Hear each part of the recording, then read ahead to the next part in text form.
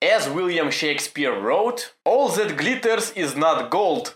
In our case, it's not just gold, but platinum, even multi-platinum. Hi friends, it's Andriy Vasilenko and welcome to Metallic Geek, where we are over-analyzing our favorite band. The Black Album quickly received an iconic status. Seems like it has stood the test of time and now is considered an untouchable classic.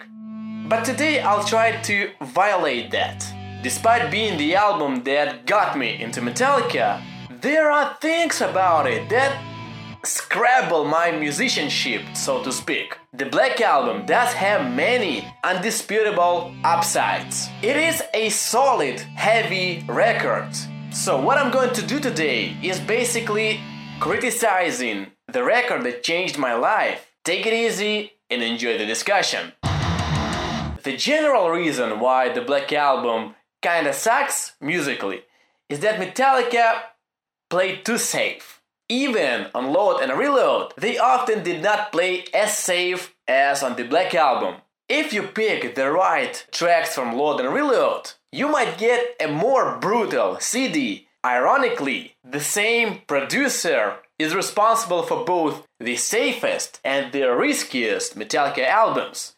We should give Bob Rock credit for bringing Metallica to such a level at which no other metal band had been. But everything comes with a price. They stopped being a cutting-edge band in metal and instead became rather its promoters, which may have been a fair trade though. Metallica did not invent anything new on the Black Album. They considered what's trendy at the moment, they took the best that worked before and doubled down on it. The accent was set on a strong main riff, melody in the vocals and lead guitar, a solid groove in one tempo, and then wrap it all up in a live performance vibe. Everything was in a straightforward 4/4, except Nothing Less Matters, minimum rhythmical deviations like extra beat here and there that we had on all previous records, not just And Justice for All. And 10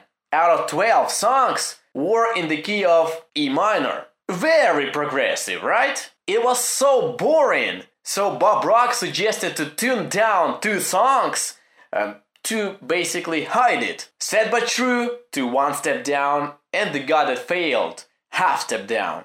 And Justice for All might have pulled them so far up, so they bounced as far down. They were fed up with those complex, long songs that took too much energy on stage. Metallica had written songs in the 80s that could have fit the Black Album. In a way, those tracks predicted or hinted the new direction the band would eventually take. But still, almost each of the songs was more progressive than most of the stuff from 1991. Could have Metallica made a record as huge as the Black Album, but at the same time more inventive? Some sort of a middle ground, a link to Injustice for All. Or they could have followed the blueprints of Ride the Lightning and Master of Puppets and release a more mature follow-up to them with Bob Rock's sound and promotion. What do you think? Since songs got shorter, more had to be done in order to fill up the CD. It is a best-selling record, so it's reasonable to suggest that all the songs are exceptional, right? And yet, some of them were not performed live for 2 decades. And even that might have not happened had not Metallica played the album entirely for its 20th anniversary.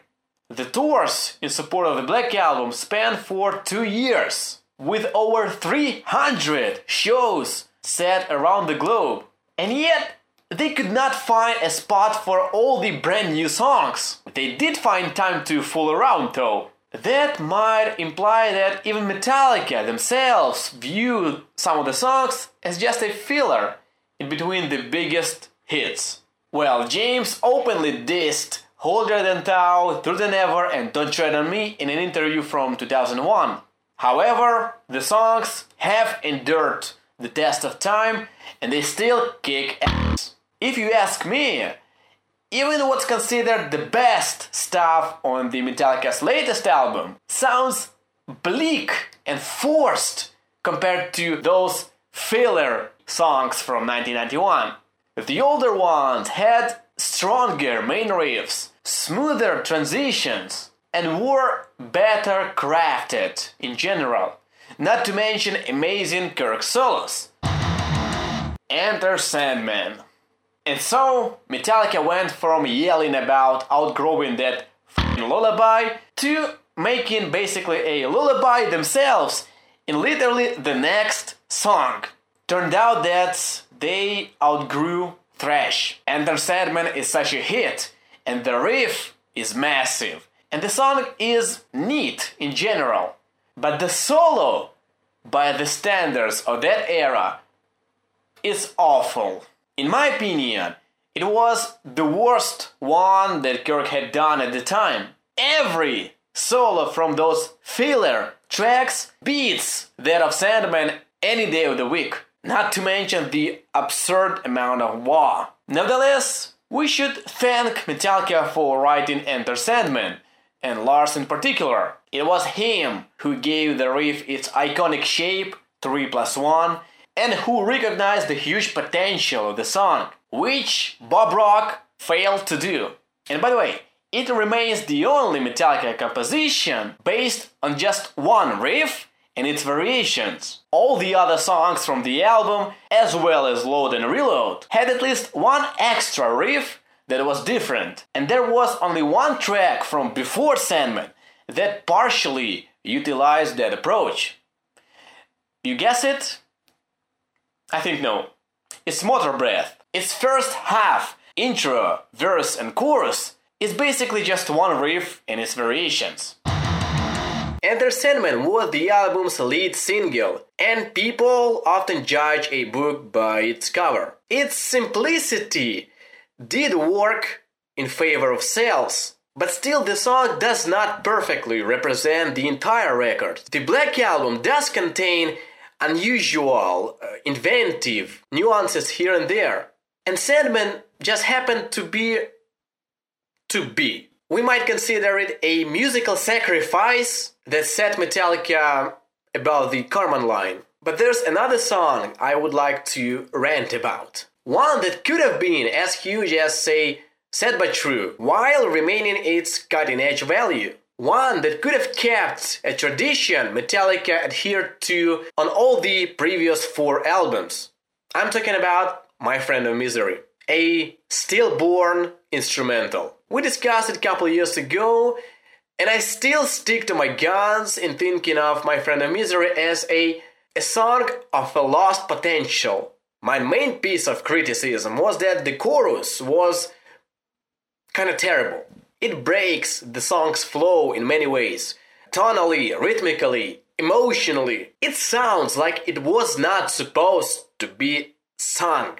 And if you drop the vocals, the section turns into a cool, refreshing bridge / mini breakdown. There's only one Metallica chorus that sounds even more irrelevant. While the rest of the song is badass, it's purified. Another song of a lost potential. My Friend of Misery is one of just 7 Metallica tracks with an amazing melodic interlude. Plus it has unusual instruments. This was one of 2 times James was using the B-Bender guitar alongside The Unforgiven 2.